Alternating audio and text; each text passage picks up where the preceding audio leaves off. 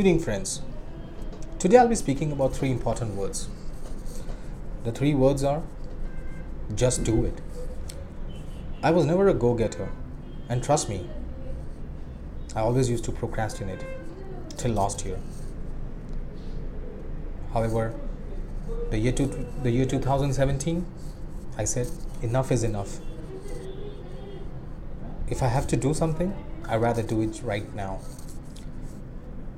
Friends, it's a human tendency that we think, we plan, and we try to fix up a right time to do something. But believe me, it doesn't make sense. There's nothing like a right time.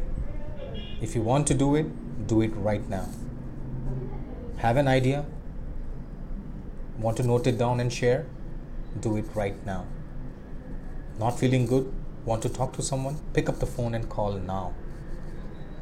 Prolonging it is not going to help you. Procrastination doesn't lead to anything except for garbage collection. And what it will do eventually is you'll be searching and spending more time and efforts, which will eventually be wasted. So don't procrastinate. Do it now. And trust me, it will feel much better. Don't think about the ifs, the buts, the ands, and ors. The outcome can be managed. But the time wasted or lost cannot be managed. Thank you very much, friends.